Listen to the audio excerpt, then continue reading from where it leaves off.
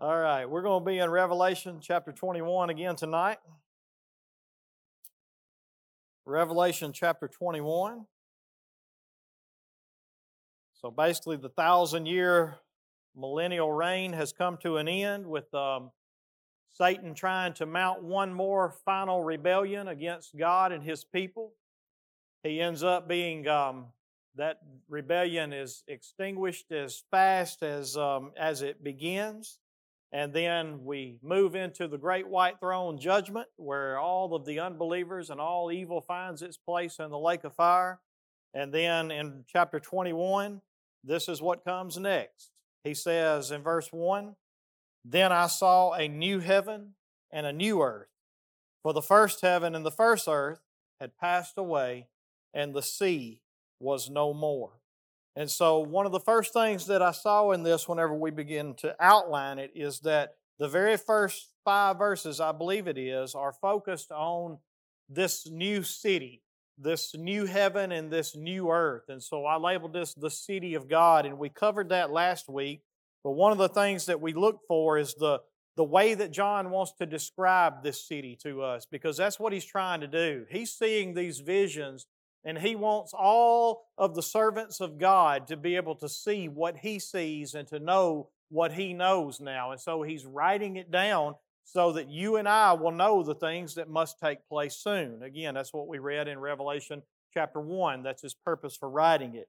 So one of the first things that you see about this heaven and this city of God is what? What's the first way it's described in verse 1?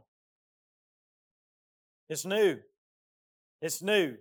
And notice, what does it say about the first heaven and the first earth? What happened to it? So here's the thing that he wants you to understand. This new heaven and this new earth is not even comparable to the old heaven and the old earth which is passed away. That's former things. That's things under a curse. With this one, there is no curse. This is completely new, unadulterated, with nothing but the glory of God that lies within it. And so this is the first thing that he wants us to understand. This is new. You've never seen anything like it because the old has passed away. And then, of course, we looked at what the possibility of the next part that says the sea was no more. And we looked at several things in there, and we just basically decided that simply it just means that there's not going to be any more separation between mankind whatsoever. There's not going to be any dangers or any perils, or as we read in the Old Testament of Isaiah, or was it, maybe it wasn't Isaiah, but we picked up a scripture last week that talked about the sea in the Old Testament, and it said that the sea was always stirring up mire and muck, and so it was known as a place of turmoil and trouble. And so there are many different ways that this might be interpreted, but no matter which way you interpret this, as we looked at last week, every one of them are true about this new heaven and new earth. And so whichever way you go with this, it still represents the fact that there is no danger, no trouble, no separation, no evil, no muck, no mire. There is nothing here that is going to cause trouble in any way. And then in verse 2, he says, "And I saw the holy city, New Jerusalem, coming down out of heaven from God, prepared as a bride adorned for her husband." So he sees a new heaven and a new earth. And then he sees the actual dwelling place of God. Now remember, in Jerusalem where we have now, there was a temple there, and this was where God dwelt at this place. And so basically, if the people wanted to worship God, that's where they came to. If they wanted to sing to God and be in the presence of God, this is where they came to. So in a similar way, now we know that God is everywhere in this new heaven and earth, but in some way, shape, or form, what we see in this is that God is literally going to be, He's going to have His dwelling place among men, I think is the main thing, the main point that is trying to get across here. The dwelling place of God is going to be among men. And then you could go on, and what's the next thing you learn about this new heaven and earth, this new Jerusalem that comes down? All right, well, you're right, but start in verse 2 at the end of it. How does he describe it to you? He wants you to see that. So why does John use this metaphor, I guess you could say?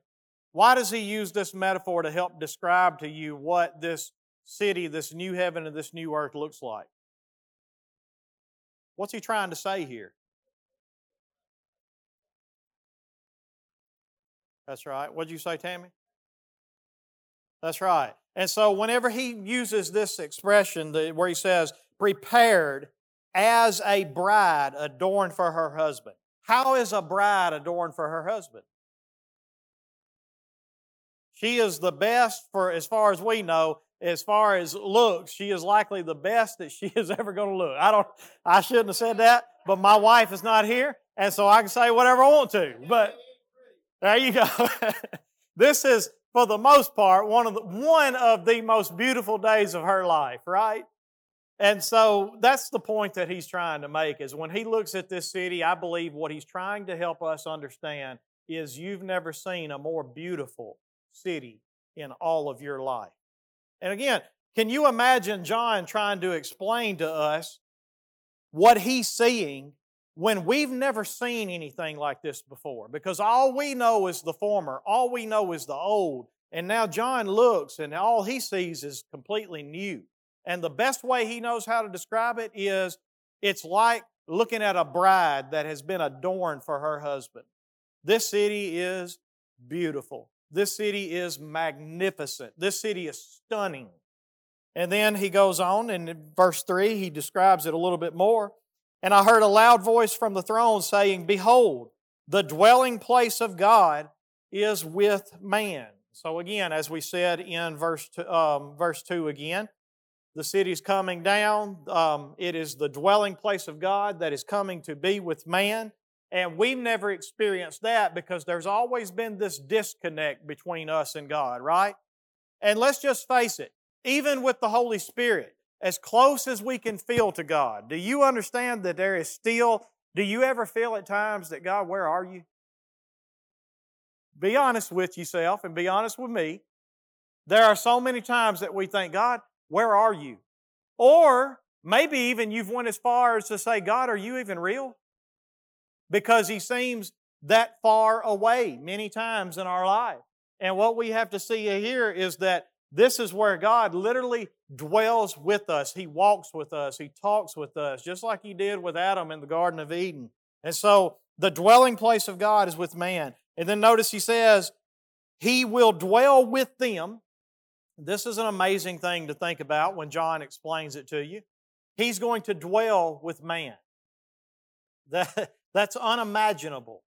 And then it says, and they will be His people, and God Himself will be with them as their God. And so think about this city that John is trying to describe to you. It's new. Nothing like anything you're used to. No more trouble, no more muck and mire, no more separation of people, no more being distant from God, but God dwells with you. It's a city that's like a bride that's been adorned for her husband. You've never seen anything as beautiful as this. And then God dwells with man, and He walks with them, and He talks with them, and then they are His people, and He Himself will be with them as their God. So we've never seen anything like this. Now He goes to explain in a little bit more detail what He means when He says this is new, number one. What He means when He says there's no more sea and there's no more muck and mire and darkness. What He means that God dwells with His people. How do we tie all that together? Well, here's the summary of it in verse 4. Because all those things are true, He will wipe away every tear from their eyes. Now I don't remember who it was. It may have been MacArthur, or it was somebody I was listening to that said that this does not mean that God is following people around with a handkerchief as they cry and He's soaking up all their tears as He goes through here. The point that He's making is that there are no tears. There is nothing that will bring tears in this place anymore. Every tear is going to be gone, and we're going to see why. Death shall be no more, in verse 4. Neither shall there be mourning. So in other words, there's not going to be tears. Neither is there going to be mourning. Neither is there going to be crying. Neither is there going to be pain anymore. And why? The former things have passed away. So again, the point that John is trying to make in this first section of chapter 21 is, I saw the city of God. Let me tell you what it looked like. Let me tell you what I saw. Let me explain it to you as best as I can so that you can just catch a glimpse of what we have to look forward to. And the point being, it is completely new, and everything that was former, death, dying, murk, mire, sickness, pain, mourning, crying, all of those things, that's former, right? It's gone. It's no more. It's passed away. And then he goes on and he says in verse 5, and he who was seated on the throne said, behold, I am making all things new. So why are the former things passed away? Because he's making everything new. Now, when he says all things, does he leave anything out there? No.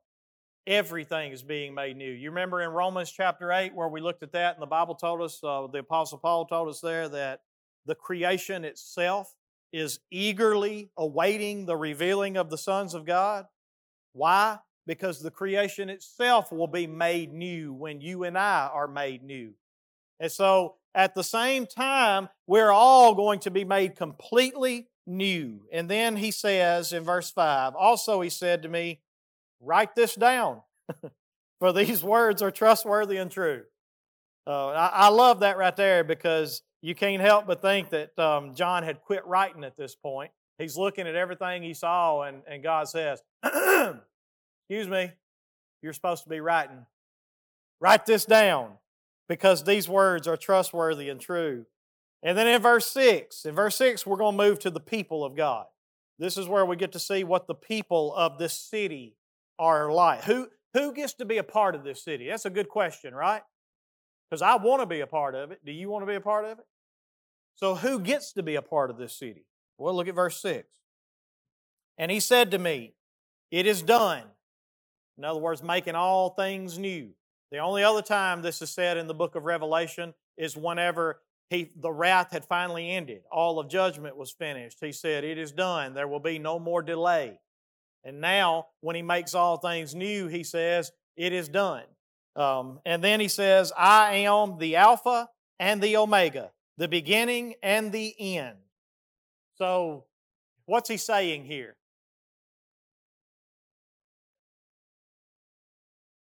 Yeah.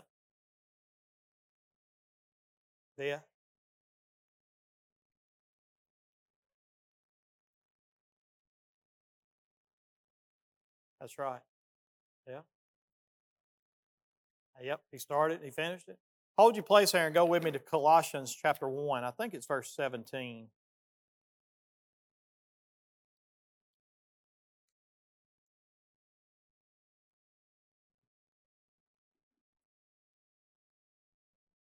Sorry, it's verse Colossians chapter 1, verse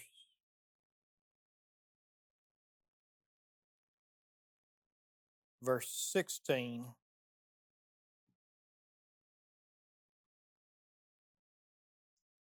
through 17, I think is what I'm looking for. Colossians chapter 1, verse 16 through 17.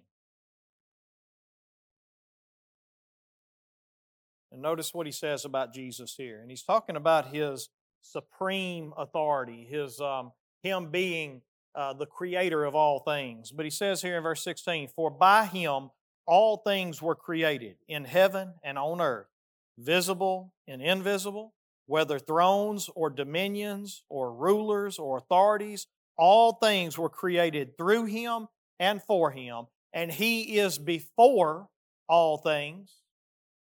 And in him all things hold together. Did you catch that? So, again, I think all he's doing is making the point here that he is the beginning because he created all things.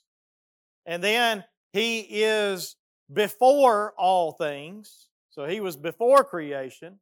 And then in Him, all things hold together. And so that means He's the one that sustains everything, right? And then He's also the one that when it ends, He'll be the one that ends the things that end. So again, I think all He's doing here in Revelation chapter 21, verse 6, is He's pointing out the fact that He is the beginning of all things, and He is the end of all things, and He is the one that holds all things together. He's the giver of life, He's the sustainer of life, and He's the ender of life, if that's what He so chooses to do. But then notice what He says. To the thirsty I will give from the spring of the water of life without payment. Well, what authority and who is He to give the spring of the water of life without payment? All right, it's already been paid, but again, this just ties back to who He introduced Himself as. You see what I'm saying? That's right. He is the beginning. He's the one that creates the spring of life. He's the one from which the spring of life comes. And so because He is the Alpha and Omega, because He is the beginning and the end, to the thirsty I will give I will give from the spring of the water of life without payment. So my first question would be this, because we're talking about who gets to have this life that is part of this great city, this new creation. Who gets to have it? What's the first qualification that you've got to be to get this? In verse 6.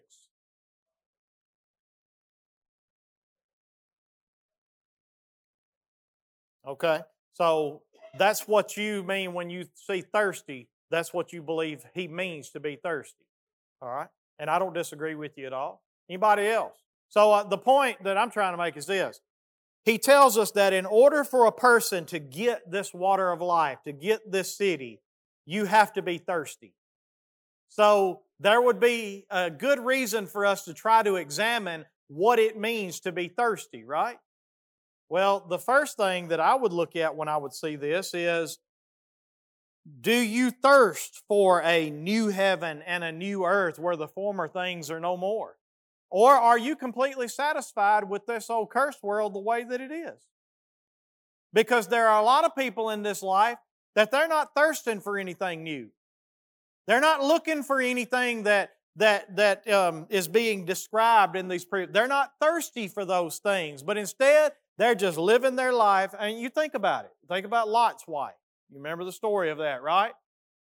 What was the problem with Lot's wife? She was satisfied with this back here, right? She wanted this back here. She didn't want to lose this back here. This was everything she wanted. She wasn't thirsty for the things that God had promised.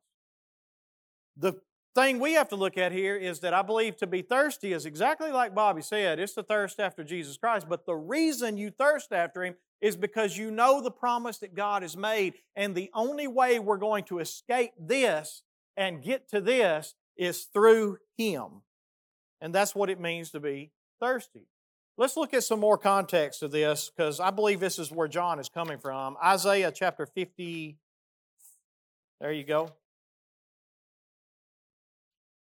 Isaiah chapter 55, 1.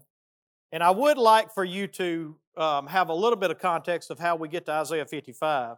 Isaiah 53 is about the Jews finally recognizing Jesus as their Savior, right? Now, they've not bore fruit. They've not produced children for their husband, for God Almighty. And so when we get to Isaiah chapter 54, notice what He says to them in 54:1. He says, "Sing, O barren one." And who's the barren one? The Jewish people, right? They didn't bear for it, and that's what Isaiah is about. We're studying that on Sunday mornings, all right? But here we have the people of Israel, and He has told them in Isaiah 53, there's going to come a day when you're going to recognize your Savior. And so He says to them in Isaiah 54, "Sing, O barren one who did not bear. Break forth into singing and cry aloud, you who have not been in labor. For the children of the desolate one," again, we're talking about the one that's been forsaken, Israel, because God, for a time, has abandoned them. And then he says here, sing, O desolate one, for the children of the desolate one will be more than the children of her who is married. Enlarge the place of your tent. Let the curtains of your habitations be stretched out. Do not hold back. Lengthen your cords. Strengthen your stakes. For you will spread abroad to right and to the left, and your offspring will possess the nations and will people the desolate cities. And then if you were to go on down to verse 1 of 55, he gives them an invitation of how they're going to get here. How are you going to get here? Well, notice what he says to them in chapter 55. Come, everyone who what? Thirst. So think about what he's doing here. Isaiah is laying out for them, this is what your future can look like. This is what God is going to do for you. There's going to come a day that the kingdom of God and the Jewish people are going to expand and they're going to explode. And so by the time he gets to the end of chapter 54, what do you think these people are saying? How do we get there? How do we get there? Because everything else has been about they're fixing to go into exile. And so they want to know, okay, how do we get to this kingdom? How do we get to what you're talking about here? And God says, well, let me tell you how. Let me give you an invitation. Come, everyone who thirsts. So in other words, if you thirst for what I'm talking about, when I make you a promise and when I tell you something, there ought to be something that wells up inside of you that says, I want that. I know what this world is. I know what my sin has brought me. I know where I am, and I know what I can expect in this place. I don't want that. I'm thirsting for something else. I want this that God is promising right here. And notice what it takes to get it in verse 1. Come, everyone who thirsts, and come to the waters. He who has no money. So first thing is, you don't need no money to get this water, right? Come, buy, and eat. But notice, you don't need no money, you don't, but it's got to be bought, right? And so, who bought it? Jesus bought it, but now you get to come with no money, and you get to drink of the water that He is offering right here freely to all who just simply thirst. So again, I'm trying not to get too far away from my point so that you can follow me. I'm asking the question, who are the people that get to inherit this city? Who are the people that get to have this place? And the answer is the thirsty.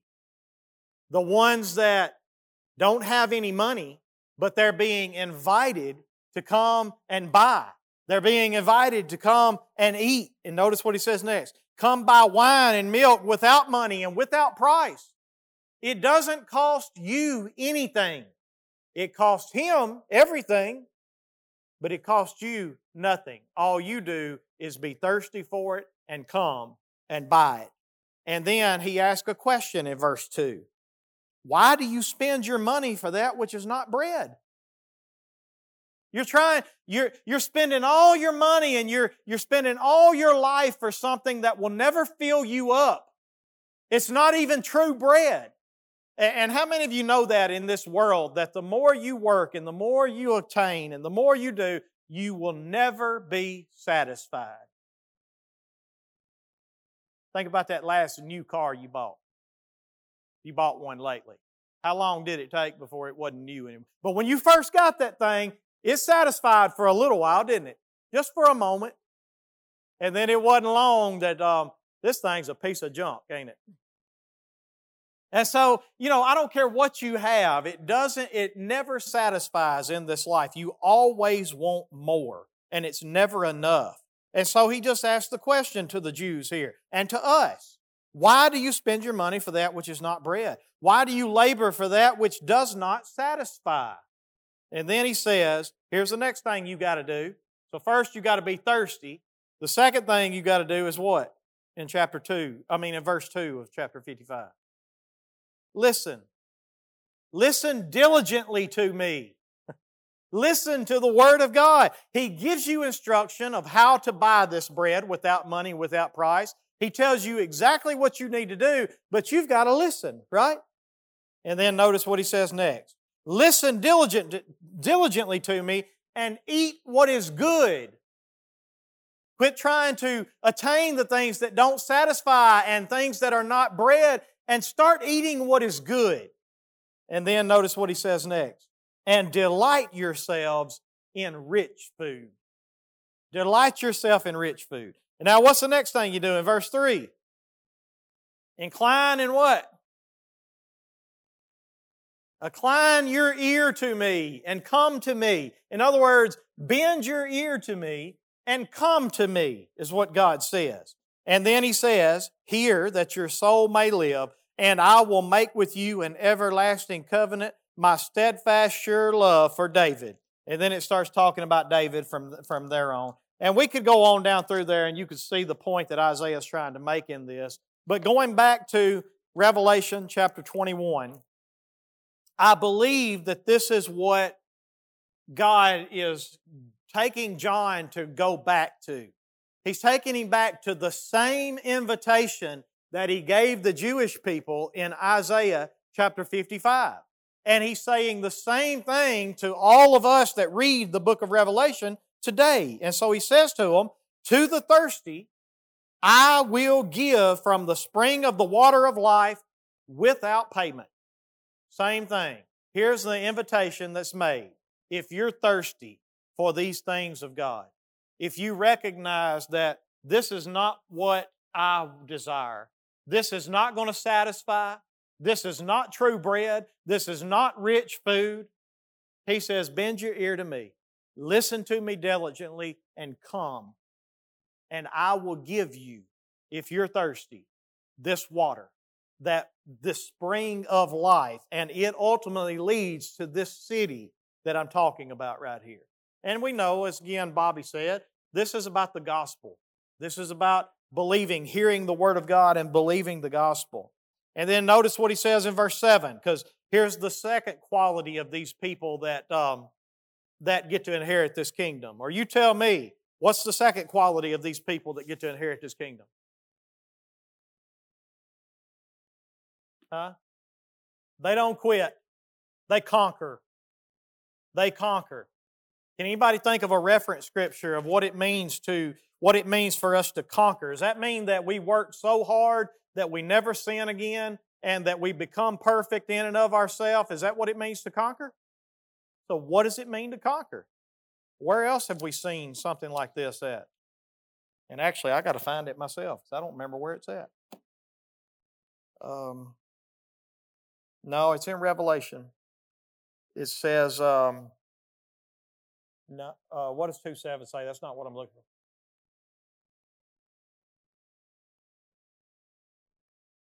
I'm thinking about the scripture that says we overcome by the blood of the Lamb, our faith. Hang on. I should have had this wrote down.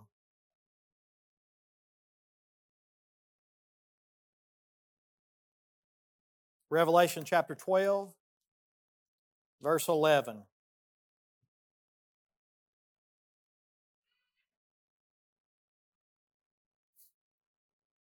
All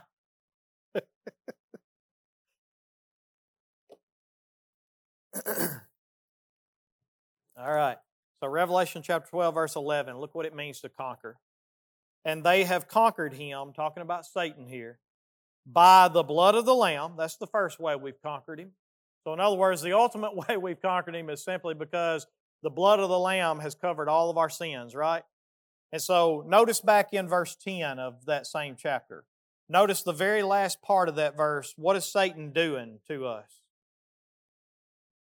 He accuses us day and night before God, right? He comes to God just like he did with Job.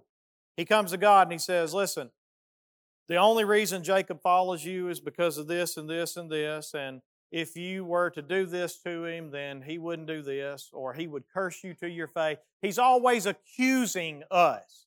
And so, how do we overcome that?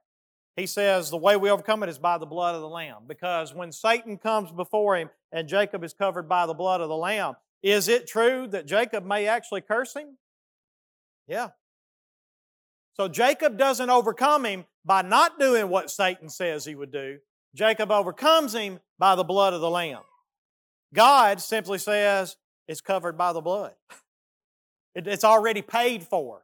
You can bring whatever accusation against Him you want that He has conquered, not because of what He's done, but because of the blood and what the blood has done. Does that make sense? All right, now keep going with me to the next part. And by the word of their testimony. The word of their testimony. What does that mean?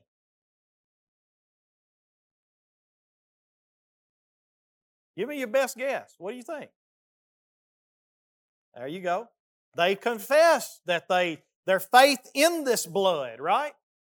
Their faith that this blood has covered my sins. It would be kind of like the testimony of the Israelites in Egypt whenever they took the blood of the lamb and they wiped it over the doorpost. Now let's just be honest. If you're in Egypt and you've seen all the things that have taken place, all of the plagues and everything that has happened, and then Moses comes to you and says, I'll tell you how we're going to escape the death angel that's going to come through tonight. Kill a lamb and wipe a little blood over your doorpost. Does that sound like a legitimate way to deal with that kind of problem? Not to me. Now, in today's standard, because we know the stories, yeah. But to me, when I'm looking at that, I'm going, okay, this don't make no sense. But if this is what God said do, guess what? I'll do it.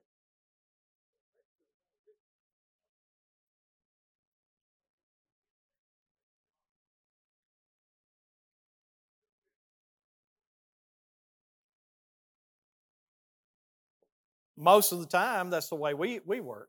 But I really believe that what he's talking about here is the word of their testimony is the fact that they believed wholeheartedly that the blood indeed was the payment for all of their sins, and that this was how they conquered, was through this blood.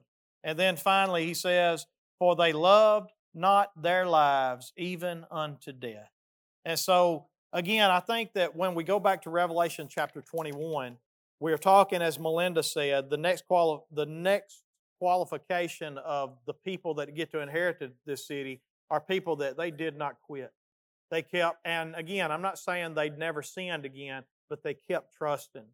They kept believing that the blood of Jesus Christ has paid for all of my sins, past, present, and future. And the word of their testimony in that blood of the Lamb, that is how they conquered. And that is how the ones that, notice he says in verse 7, the one who conquers will have this heritage. What heritage? Well, he'll get to drink from the spring of the water of life without payment. He will get to have the new heaven and the new earth where the former things are passed away. He'll get to have the place where there is no more separation and muck and mire. He'll get to have the place to where there is no more death and no more tears and no more mourning and no more crying and no more sorrow, no more pain. These are the people that get to inherit that. They're thirsty. If you ain't thirsty for this, you might ought to take another look at things. And then, if you ain't holding to the word of your testimony and the blood of the Lamb, you ain't conquering.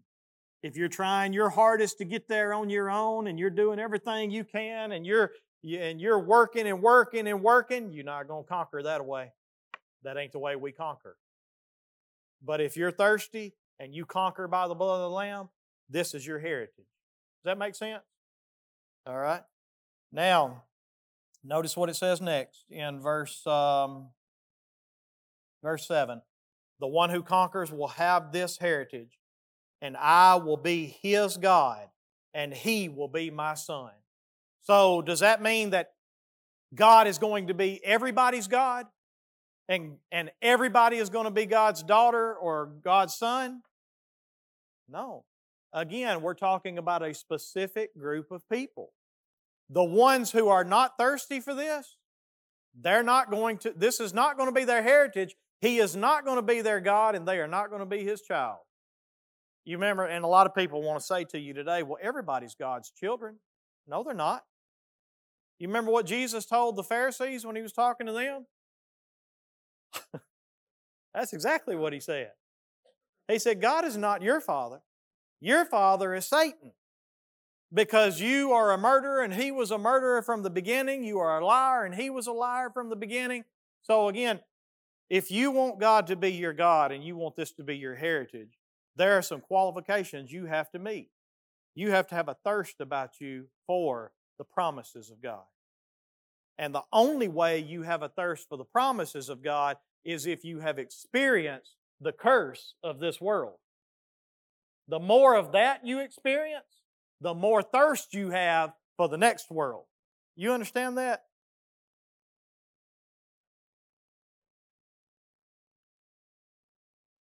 Right, right. I think a lot of it takes place at the same time there. Yeah. So these are the people that are going to get to inherit this city of God that is so beautiful that you've never seen anything like it before. It's new. It's nothing like the former. And then notice next in verse 8, if I'm outlining this part, the people outside of this city. So the people who are not thirsty, the people who are not. And actually, you could also look at these characteristics of these people and say, the opposite is true for those who are thirsty, right? Because we're going to see that these are the people that don't get to inherit it. So the opposite of their characteristics will also be true for people who get to inherit it. So let's see what it is in verse 8. But as for the cowardly, so the first thing is they were cowards.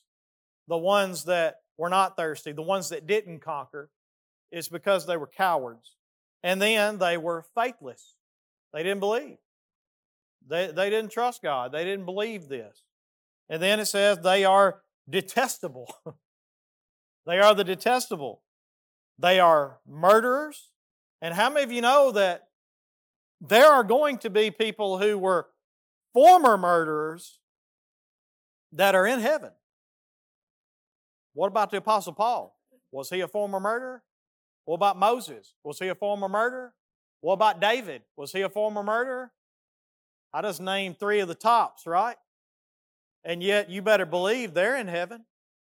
And so I'm not saying here that to be thirsty that you could never have committed any of these things, that there's never been a time in your life when you were a coward. There's never been a time in your life that you were faithless. There's never been a time in your life that you were detestable. Because all of these things are true for all of us. The difference is this. Paul would said, and some of you were the same way, but you've been washed by the blood of Jesus. You have now turned toward God instead of turning away from God. And so he says here that these people are still murderers. They are still cowardly. They are still faithless and detestable. They are still sexually immoral. They are still sorcerers. And again, the reason why I like to stop and point this out when I get to the word sorcerers, I do this often because I think it's so important for today's time. One of the things that took place in this culture is that religion, a lot of times, the way that you were to get close to a particular god, a false god especially, they would give you a sedative of some kind. And you had to drink this sedative, and it put you in these hallucinogenic states so that you were seeing things. And so whenever you get to this word sorcery in the Bible, a lot of people always think it's talking about abracadabra, zabrazoo. That's not what it's talking about. If you go and look up the original Greek word, do you know what this word actually is? Pharmacia. Pharmacia. What does a pharmacy do? The point being is that he's talking about people that give things in order to put them in a different state of mind. And how many of you know that we have a big problem with sorcery today? A major issue.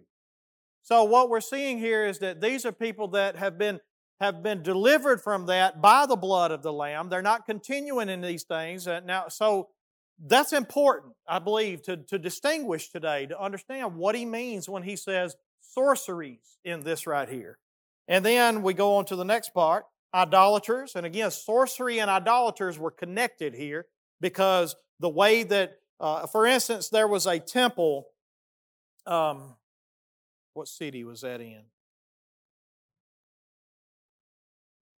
Asclepian Temple. I can't remember exactly where it was. But in this temple, in order for you to be able to get into this temple, you first off had to drink this sedative. The temple was a place of healing. It was the hospital, if you will. It is still the same thing. Have you ever noticed the medical symbol that we have today that has the staff, and what's on the staff? The snake, all right? And I don't remember, I think that's called the seal of Asclepian or something like that, if I remember right. But it goes back to this Greek hospital that basically you would drink this sedative and you would come into this temple. And so ultimately, you would come in and spend the night in this temple with this sedative. And you would dream dreams in this place that night. And then they would have snakes on the floor there. And ultimately, they believed that if a snake crawled over you, this was the god Asclepian that was bringing healing to you. And so, if a snake crawled over you during the night, it was a sign to you that the god Asclepian was going to heal you of your sickness. And matter of fact, before you went in, there was a sign above the door that's still in that city today that says, "Death is not permitted here." And so really the only way you were going to get into this temple is if they knew that you weren't going to die to begin with. But this is what they did in this place, was the god of Asclepian was worshipped for healing, and they drank this sedative as a way to hear from him and to communicate with him. And they would go in, they would lay on this floor, and they would wait for him to speak and to respond through things like this. And so while we don't have a lot of that same thing today, we still have sorceries and we still have idolatry in many different ways. And so it still applies to us today, but in the context that John was writing in, I believe he was referring to those type of instances that were very common in their culture. So sorcerers, idolaters are not in this city. All liars are not in the city. But their portion will be in the lake that burns with fire and sulfur, which is the second death. And so here we see that you're either thirsty for the things of God. You're bending your ear and you're listening to God. You're coming to God, right? You're coming and you're buying without money what He is offering you, all right? And you're either doing that or you are still continuing in all of these other qualities of being a coward, being faithless, being mixed up in sorceries and idolatry and sexual immorality and lying and murders, and you're still living in all of that, and that is the practice of your lifestyle. The one gets to inherit the city of God that no former things are. There is no crying, no sorrow, no tears, no pain, no death. It is completely new, and you've never seen anything as beautiful as this place. And God Himself dwells there, and He is your God, and you are His people. Or you are not thirsty, you don't conquer by the blood of the Lamb, and you are still a coward, practicing all of those, or practicing lifestyles that are not coming toward God, not following God, not listening to His Word. And if that's the case, then you are going to inherit not the city of God, but you're going to inherit the lake of fire that burns with sulfur. And this is the second death. Now here is the bad news about the second death. The second death is a dying that never ends. See, at least with the first death, it comes to an end. The first death is only for a moment. The second death is a death to where you never stop dying. Now, I want you to understand something. There are two resurrections, right, as far as what we've seen in the book of Revelation. The first resurrection are all those that are resurrected unto life. The second resurrection are all those that are resurrected unto eternal death. Everyone receives a new body. A new body. Even The ones that are inheriting eternal death get a new body. The first resurrection gets a new body that is fitted for all the things that never has pain, that never has sorrow, that never has mourning, that never has death, that can enjoy all the things of God. The others inherit a body that is capable of always dying, but never able to completely die. That's exactly right. Never be consumed. And this is the reason why Jesus said in that place there will be weeping and gnashing of what? Weeping and gnashing of teeth. It is the place where the thirst is never quenched. It is the place where the fire is never quenched. And so, when I look at this chapter right here, I see two things for us tonight. You are either going to be in the first group of people or the second group of people. There is no middle ground. You are going to be one or the other. And the only thing that truly separates the one from the other is a thirst for the things of God and conquering by the blood of the Lamb. That's it. Because every single one of us were at one time, and still are from time to time, cowards, sexually immoral, murderers, liars, sorcery, idolaters, you name it, we fall in those categories somewhere. The only thing that separates us is that we thirst. We recognize those things. We know what it brings. We know the kind of world that has brought us into.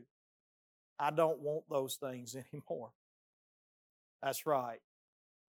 God, I want your things. I'm inclining my ear to you. I'm not laboring for that which is not bread anymore. I'm not trying to be satisfied from that which is never satisfying. I'm learning to eat good food. I'm learning to be satisfied with the rich things of life. I'm learning to incline my ear to God. I'm learning to listen to Him. I'm learning to come to Him. I'm learning to follow Him. And that is the only thing that separates me from all the rest of these people that are going to spend an eternity dying and they're never able to die. So that's our application, or the one I come up with. What do you see in this? Is there any other applications that we can pull out of this? Is there a prayer to pray? What do you mean?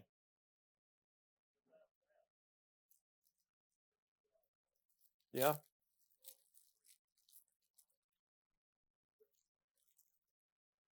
Right? All right. So again, I'm trying to teach you, and that's good. That's exactly right. Good application. One of the things that I use to find an application is questions to ask. Like I've asked you, is there an example to follow?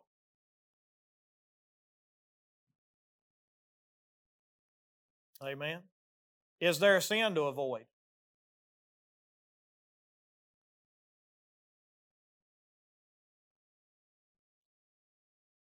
Do what? Amen. All right.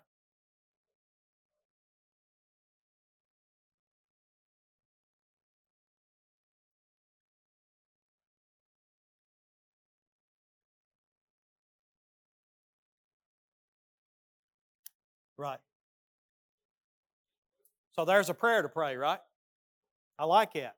Because again, that's what I'm trying to teach you is that when we leave the Word of God, you're never finished until you have found a way to apply it to your life. Just because we walk away from this tonight and go, okay, I get that. That makes sense. That don't do anything until you say, here's how it applies to me. Here's what I can do with it. And so I like that. There's a prayer to pray. There's a prayer to pray right there. All right? Anybody else? Is there a promise to claim? Where's the promise to claim?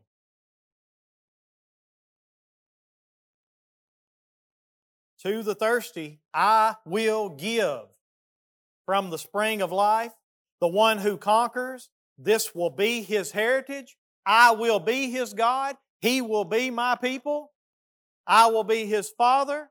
He will be my son. There's a lot of promises to claim right there, right? And the only ones that don't claim that are the faithless. Because how many of us are tempted to go, I don't deserve that.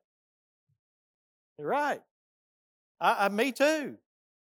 But the good news is this. That's not what he said. He said to the thirsty, to the one who conquers by the blood of the Lamb, I will do this.